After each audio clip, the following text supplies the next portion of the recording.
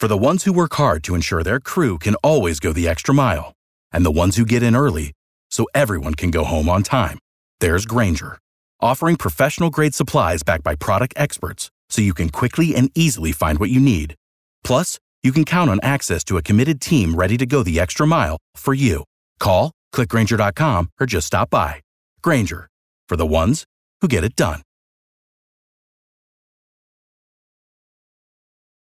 This is Rich Jones, host of Jacksonville's Morning News, heard weekdays from 5 to 9 a.m. on News 104.5 WOKV. Thanks for listening to our Jacksonville's Morning News podcast. If you haven't yet, subscribe to the Burrish Daily Discussion podcast and the Mark Kaye Show. Don't forget, head to iTunes or Google Play and leave a review. Thanks for listening.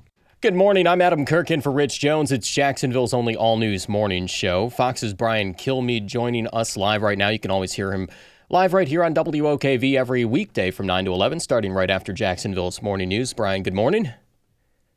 And President Trump is maintaining he'd rather have people entering the country illegally immediately deported than have them face a judge. So no specific due process for these people. Everything that I'm reading, Brian, is that kind of runs counter to what the Supreme Court has decided about how people who enter this country illegally have to be given some kind of due process. What's your read on this? Is this just red meat from the president as he's there stumping for a Republican in West Columbia last night? He's maintaining what he said on Twitter, or is this a real policy proposal from the president? Is it feasible at this point? Well, I mean, what you said up top is 100% correct to keep in mind. The Supreme Court has ruled on this, but can you challenge that at some level? And I will say this, and our listeners have heard this on our show because I had a chance to interview the president about 3 weeks ago, and I said to him, while part of your immigration plan, they say there's a need for 15,000 more judges, and he stopped me, and instead of saying, we can't afford that, we're doing that, because he hates catch and release, and I think most clear-thinking Americans do, hey, you're here illegally, come back soon, and they don't come back. I don't think that makes much sense. So what he said is, I don't even know why you need judges. And I was kind of stunned. Usually you have an idea where you're going with a question and how to respond. I said, what do you mean by that? He goes, why do we need judges? Where am I going to pull judges from? Where am I going to get that many judges? He goes, why do we need that? They're not American citizens. They've come here illegally. Why do they have to burden our system? I already found out the number is through the roof, almost 1 million cases behind. So right now, if we're not going to prosecute, and right now we don't have enough judges, the only thing we can do is catch and release, and he certainly doesn't subscribe to that.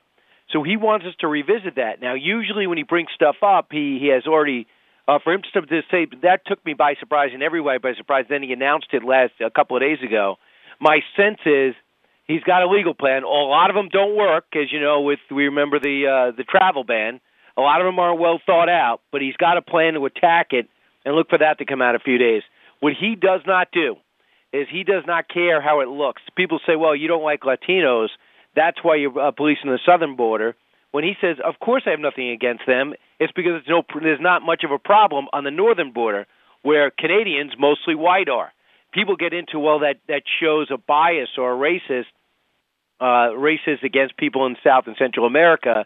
He knows it's not true. You and I would go out of our way to make sure people knew that. For him, he doesn't care because he knows it's not true, so he doesn't feel he has to define it.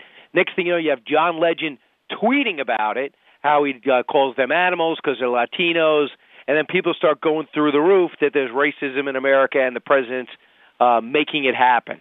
But the whole breakdown of civility is getting scary. And you see Steve Scalise still trying to get feeling back in his feet after being shot last year by a Bernie Sanders zealot. I have no idea where all this is going. I find it interesting. You talk about how he doesn't care how things are perceived, and then he makes that comment on Twitter about Harley Davidson, to pivot here a little bit, who is going to be building some of their motorcycles out of the country. We already knew this was going to happen. They were already going to build some of them out of the country, I think in Thailand or an Asian country of some kind. But now they're saying that the ones that they sell to the EU, they're going to build those out of the country. And then the president takes a shot at them on Twitter. Of course, he's held them up as kind of this American standard of American manufacturing and all that. What's your read on all that and why this is happening? Is this to pressure the president to perhaps back down on these tariffs and this looming supposed trade war with the EU and others? Well, listen, with China, it's unbelievable. He went from, why is he being so nice to China? He looks like a hypocrite when he had him over at Mar-a-Lago, where he says, yeah, I'm friends with them. They helped us out in North Korea to a degree, but I'm going to win this war against China, which he actually has Democrats on his side. I would love to see him play up anything that's bipartisan because I think we need it, but he's not using it. I don't know, not sure why. But with Harley Davidson, he came out and said, I'm surprised Harley Davidson is the first to cave. They're trying to send a message that we don't know if we can withstand the trade war. I think he could communicate better to these companies what he's trying to do, especially the farmers, because they're targeting the people that voted for Trump. And they're targeting the farmers who voted for Trump. They're targeting Harley Davidson, who he said he's going to go to fight for.